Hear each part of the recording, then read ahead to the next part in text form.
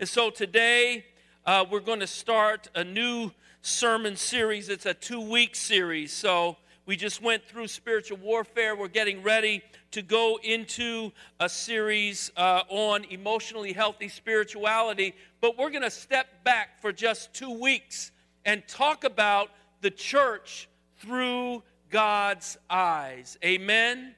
The church through God's eyes. How is it that God sees his church? I want us to stand together and we're going to read a portion of scripture from 1 Corinthians chapter 12.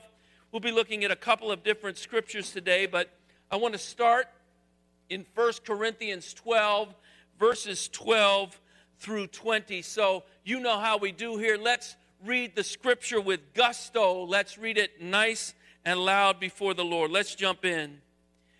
Just as a body, though one, has many parts, but all its many parts form one body, so it is with Christ.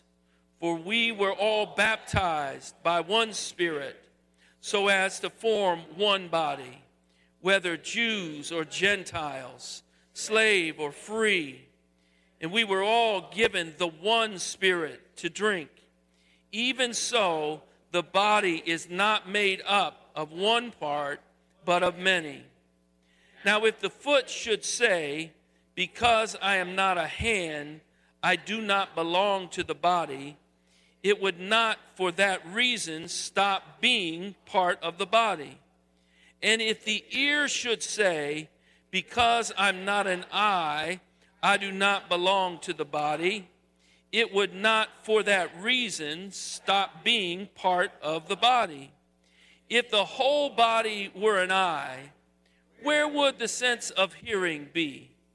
If the whole body were an ear, where would the sense of smell be? But in fact, God has placed the parts of the body, every one of them, just as he wanted them to be. And if they were all one part, where would the body be? As it is, there are many parts, but one body. Amen? Paul's funny, isn't he? Can you imagine just one big ear? Amen. Paul's funny. He has an imagination, and the Holy Spirit has an imagination. Let me pray as we begin this series. Father God, I pray that you'll use this time today and next week to give us a clearer picture of what it is that your church looks like. And Lord God, that we would desire with all our heart to resemble you more fully, to be more like Christ, and to see not only individually, but as a church, the glory of God manifested through the church of God, so that your name alone will be high and lifted up and praised. Lord, use this time for your glory and for the good of your people. We pray it in Jesus' name. And all God's people said, amen. Amen. You may be seated. Amen. Paul does have a good sense of humor, and the Holy Spirit does as we get these scriptures. Many of you know that recently my wife and I became grandparents for the 4th time. Amen. We got some grandparents in the house, some parents in the house, and some who are children in the house. But we were so glad, we were so excited that in the early morning hours, about 1:47 a.m. on Sunday morning, the 1st of September, our little one, little Logan Josiah Smith, made his way into the world. He was so anxious to get here, he came a month early. He came a month early, so he's a little dude. He's just a little over 4 pounds when he came in, but he busted into the world. And as grandparents, we are absolutely thrilled every time we see him. When we see him, we say, oh my goodness, he's changed so much. And our son and his girlfriend say, but you just saw him yesterday. Yes, but he's changed so much. Look at this and look at that, and you begin to see little things that are family resemblances, and we're just blessed by it. But here's the thing with our grandson. I'm sad to announce that in his life, he has not done much of anything for the good of society at this point. He's just there. He is a sleeping, eating, crying, peeing, and pooping machine. That's what he does. And yet, we love him dearly. Why do we love him so much? He hasn't done anything. We love him because he is. And we love him because he's ours. Amen? We love him because he is, and we love him because he's ours. Isn't that the reality of God's love for his church? That is the reality of God's love for his church. Listen, we're not infants ourselves. At least we don't think that we are.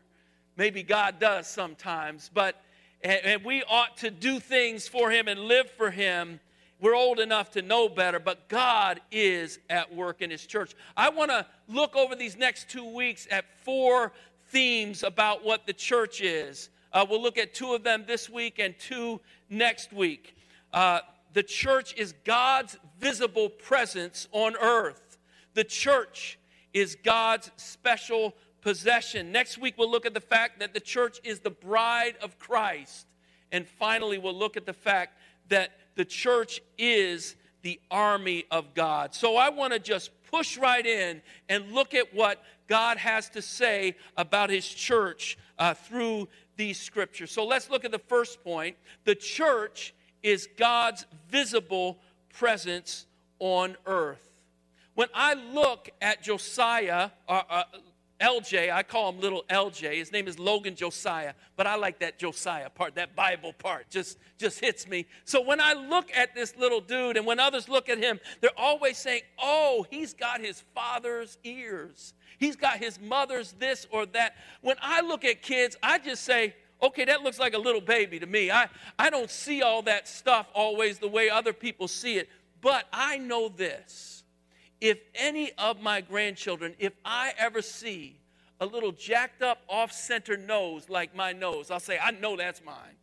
Or if I see a toe next to their big toe that's on a 90-degree angle that goes over the big toe, I'll say, I know that's mine.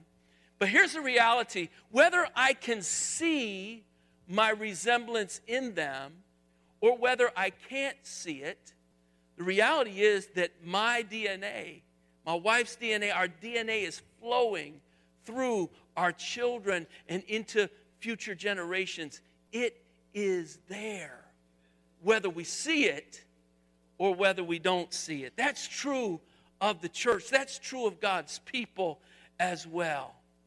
Brothers and sisters, as I consider the church, as I was praying in this message and thinking of the church, many times what I'm grieved by is that as people of God, many times we spend so much time just looking at the state of the world and the people in this world and just shaking our heads in disgust about how much they're not doing this or how much they are doing that. But I believe that by the grace of God, we need to spend less time in disgust of the world and more time in the mirror of the Holy Scriptures looking at what God is calling us to.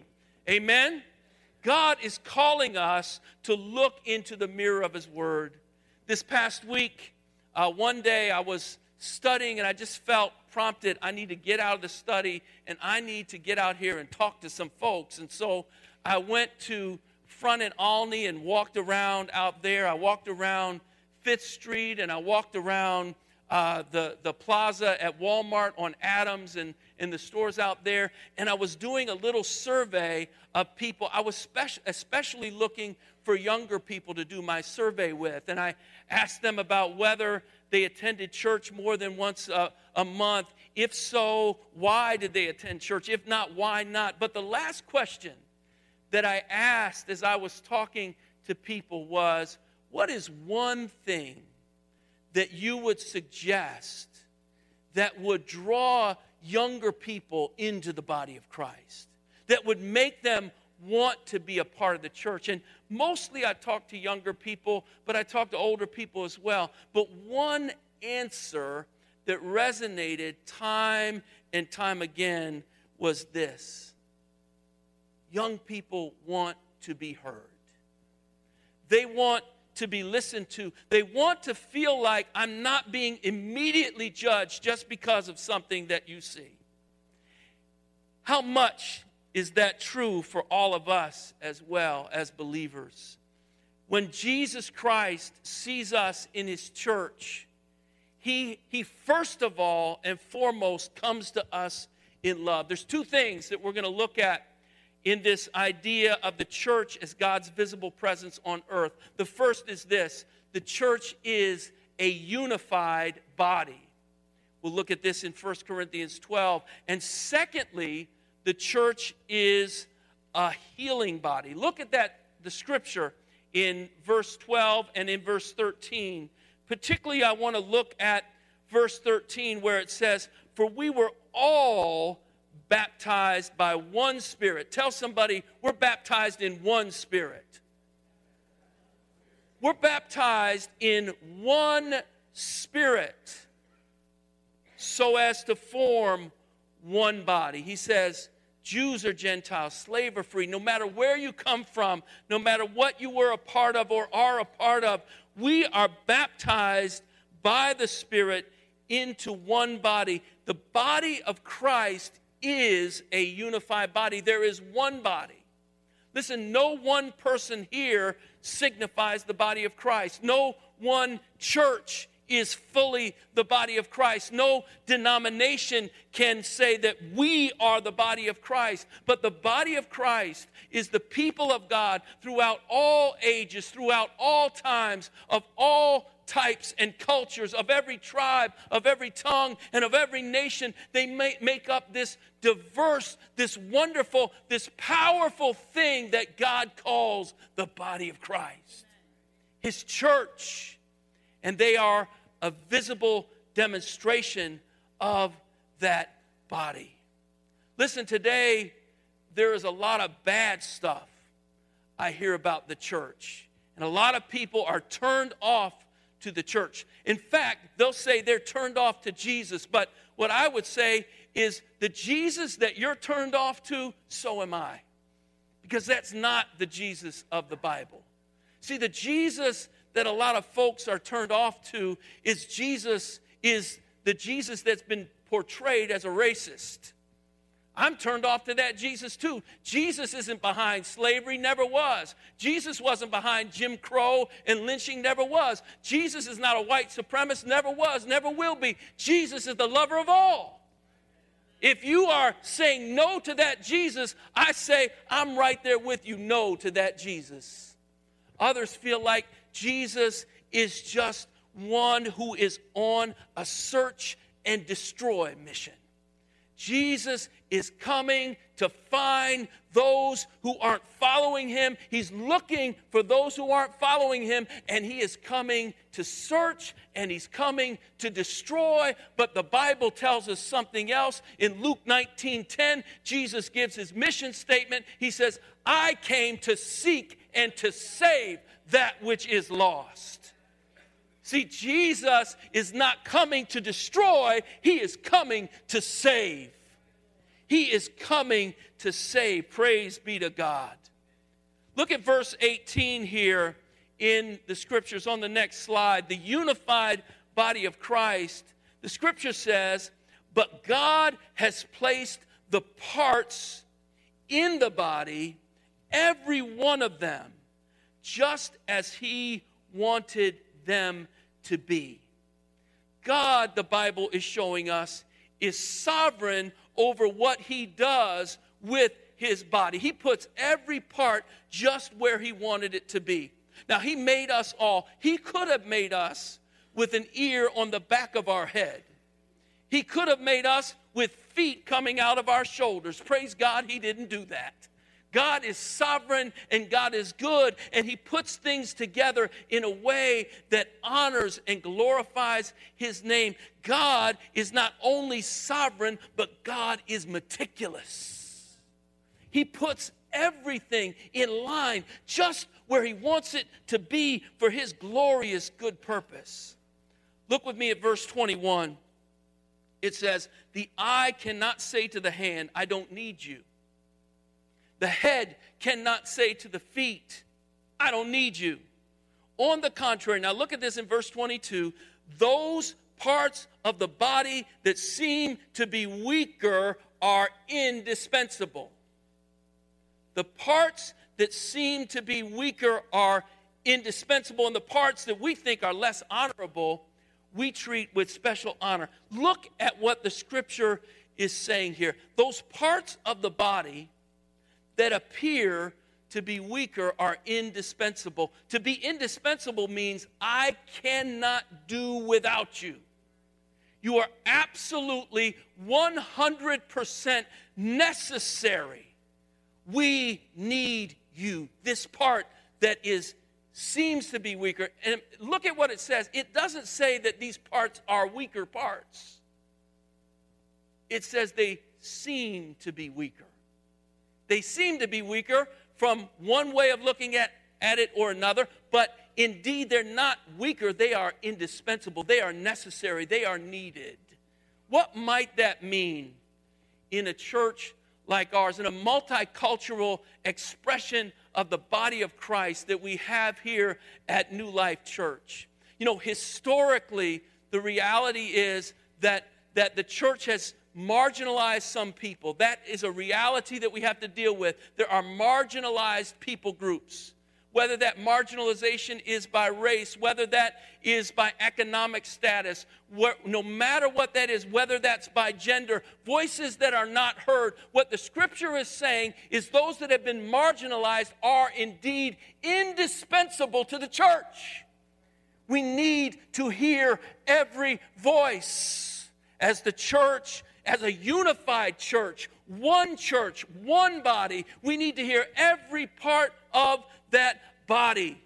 This is how we become that visible demonstration of Christ on earth, a unified body that hears every voice.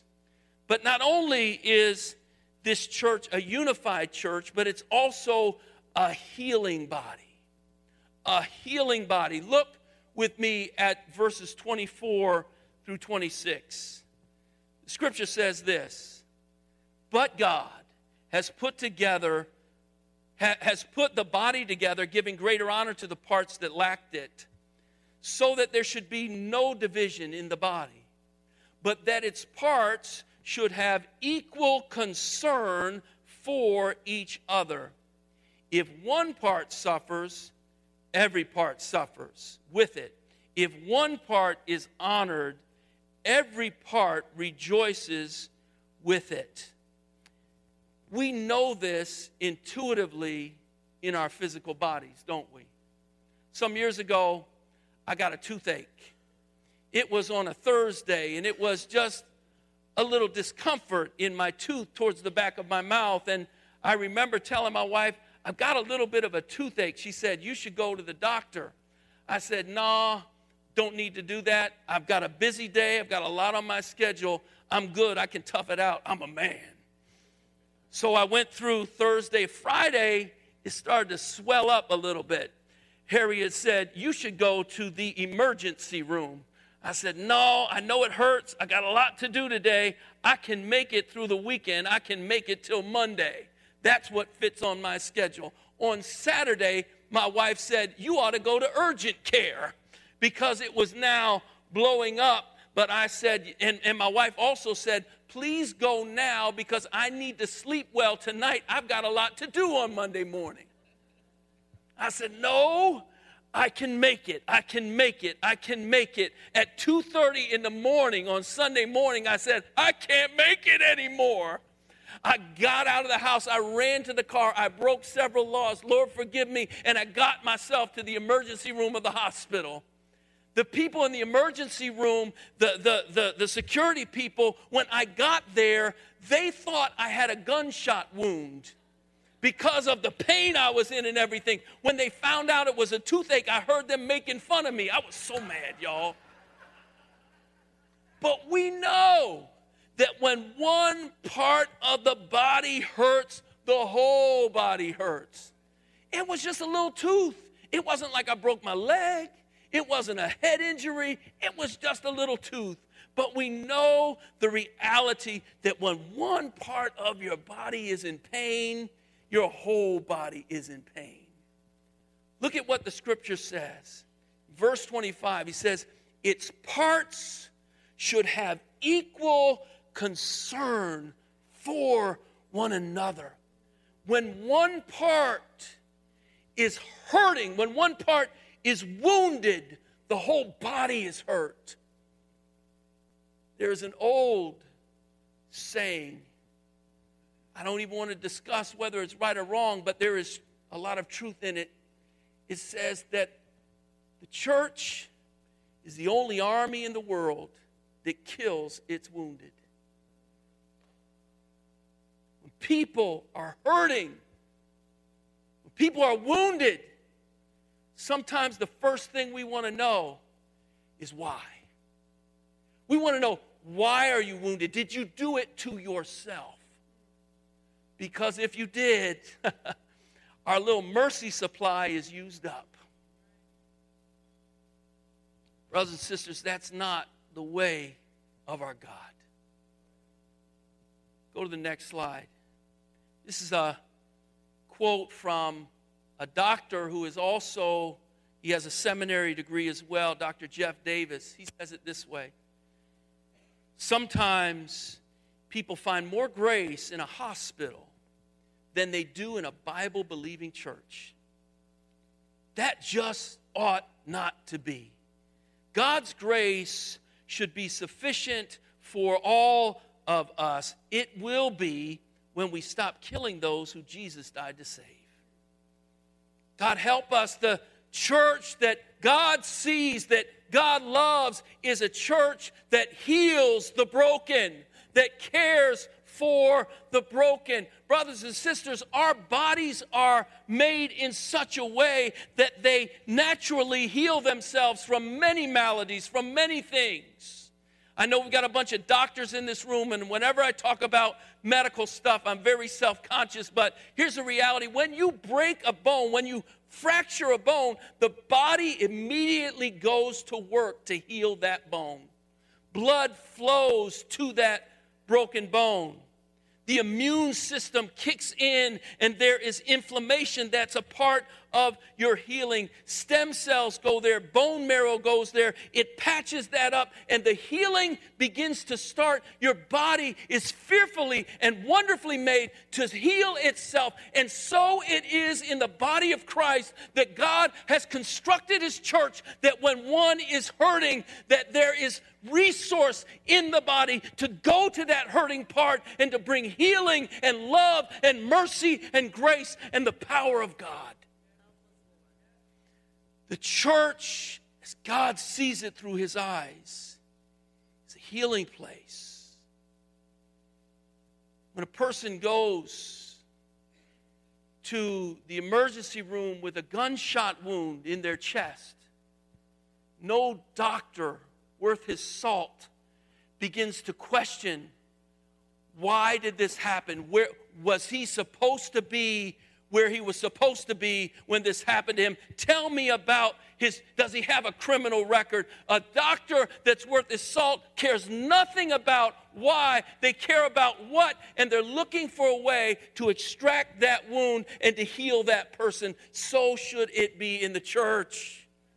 We love those who are broken, who are wounded. It's not why, it's not how. It's that you're a part of our body, and when one suffers, all suffer.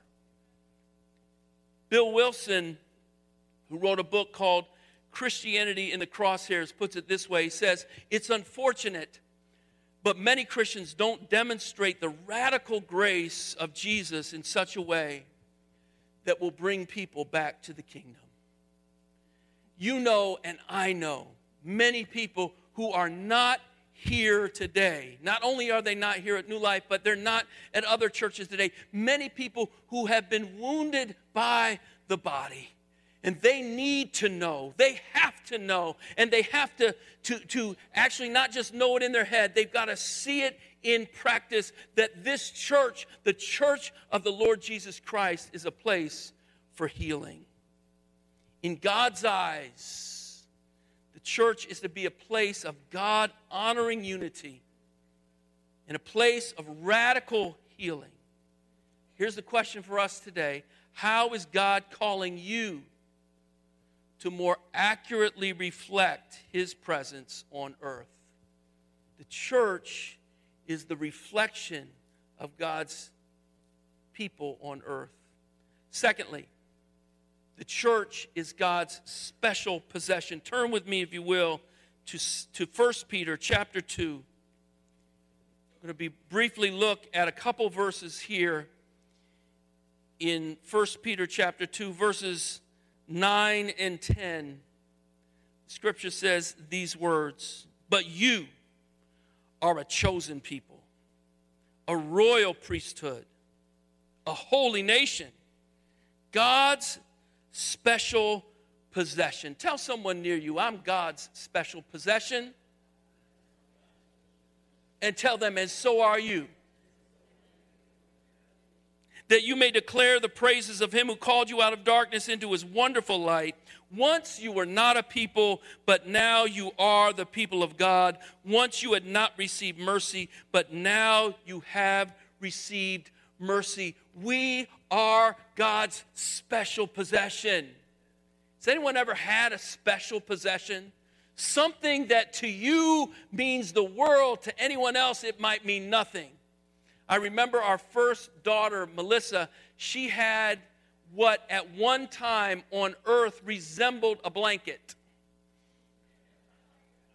Over the years, it became so tattered, so dirty, so jacked up, it looked like something that you'd find in a dumpster and want to run away from it, but that was her special possession. That was her blankie. Don't touch it. Don't mess with it. Don't say anything bad about it.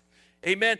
We've all had things that to other people might look like it's nothing, it's insignificant, it's not important, but to us it is a special possession, something we would guard and we would keep with all of our strength. Brothers and sisters, as the church of Jesus Christ, you are his special possession. We are God's special possession. In verse 9, we see three ways that works itself out, what it means to be God's special possession. The first is this. He says, you are a chosen people. You're a chosen people. What does that mean to us as believers? Now, all three of these come from the Old Testament, but now they're being applied to the New Testament church of God. First of all, you're a chosen people. That means God plucked you out. He came after you. He would not leave you alone. He went everywhere and anywhere he needed to go to find you. Amen? I am so glad the God that we serve is the God, in the parable it says, he leaves the 99 to go after the one. He's going to find that one. And there was a day when I was that one. There was a day that many in this room can say, you were that one. And God left everything and anyone else, and he went and found you and plucked you out. And you became a member of his family. We have a God who goes after us. Brothers and sisters, if you understand this, if you get this, Christians should be the most humble people in the world, because I know it's not what I did, it's what God did. He came and got me. Not only are we a chosen people, but I love this next one. He says, we're a royal priesthood. There's two things there. First of all, you're royalty. If you're a Christian, your Father is the King of the universe. I don't have to watch Downton Abbey. I don't have to watch Harry and Meghan get married to see royalty. All I need to do is show up on a Sunday morning at New Life Church. Or let me put in a plug, or go to my community group. If you don't have one, you should go to one. Amen. So that's all you have to do in order to be in the presence of royalty. Princesses and princes are all around us. We are a royal priesthood. But he not only says royal, but he also says a priesthood. Now, in the Old Testament, the kings and the priests were separated. There were separate offices. And so if you were a king, you weren't a priest. If you were a priest, you weren't a king. But here they come together and he says, you are a royal priesthood. What does a priest do in the Old Testament? The priest is the one who comes before God, offers the sacrifices, offers prayers. He is the mediator between God and the people. He comes, or she comes, on behalf of the people to God and offers the sacrifices and praise to the living God. Now, Jesus Christ is the final one mediator between God and man. He is not only the high priest, he's also the sacrifice. Amen? So he is the one who is the ultimate priest, the great high priest in the order of Melchizedek, the Bible says. But he has given us a title of being a royal priesthood. What does it mean that we are the priesthood? Last week, I talked about the fact that we all have total VIP access to the presence of the living God in our priestly capacity. In other words, we are those who go into the presence of God, and we beseech our Heavenly Father on behalf of all of those in particular who don't yet know Him, and we ask our God to intercede on their behalf and to draw them to Himself. I was the one, and you went and got me. Now I pray for this one, and this one, and this one, and this one, and we don't stop. We're a royal priesthood. Lastly, the scripture says, not only that, but we're a holy nation. We're a holy nation. A holy nation. The word holy is a word that means to be set apart. It means to be set apart for a particular and specialized purpose. In the Old Testament, all the implements that were used in the service at the temple and in the tabernacle were set aside. They were sanctified as holy for use unto the Lord. There was no common use for them. They were set apart for use for God.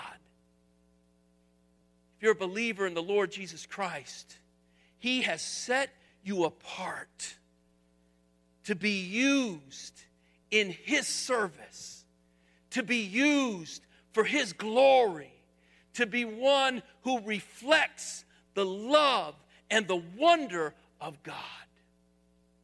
What does it mean to grow in holiness? You can put up that next slide. Growing in holiness means that you have a growing desire to honor God and to turn away from sin. That's just a reality. Holiness means I desire to turn away from sin. But growing in holiness also means that you're living more and more like Jesus lived. And look at this last part, and loving more and more like Jesus loved. So those who are growing in holiness are not those who are saying, look at how well I have done in beating back sin in my own life. You should be like me. Why don't you join me? But we are those who point to the grace and the love and the power of our almighty and good God and say, I invite you to the same foot of the same cross of the same Jesus to receive the same Holy Spirit that I've received, in order that you might also know the freedom of the children of God. Far from becoming a person marked by being judgmental toward others, growing in holiness means that you're more aware of your own faults. You're marked as a person who loves other people well and who is able to forgive. Brothers and sisters, as I close here today, this is how God views His church. You're a visible presence of Christ on earth, and you are God's special possession. Here's the picture. God loves His church, and He sees its beauty, and at the same time, He is steady at work to ensure that it reflects him more fully. Like a parent or a grandparent with their infant child, the child that just sleeps and cries and eats and poops. God looks on his church. But in his divine foresight, he just doesn't see an infant. He sees a glorious bride without spot or wrinkle or any such thing. He sees a powerful army rising up to glorify his name. He sees a perfect reflection of his own glory. And by the mighty working of the Holy Spirit, God calls the things that are not as though they were. That's what he's doing in my life. My prayer is that's what he's doing in your life. That God calls the things that are not as though they were. God is calling us into his presence. He's calling us to be like him. He's coming for a beautiful church. God is calling you today. Many people here are believers. You've given your life to Christ. Praise be to the living God. There are others here who may not know Jesus Christ in the pardon of your sins, but God offers that invitation to you even today. You don't have to leave this place the same way you came. So after I pray and we'll sing a song, there'll be people up here. If you want to know more about this Christ, more about this God, please talk to someone before you leave this place. If you're a believer, and you know God has his hand on something in your life and you need to pray about it, come on up. And let's pray. Seek the face of God together so that we as a church reflect his glory more and more. Let me pray.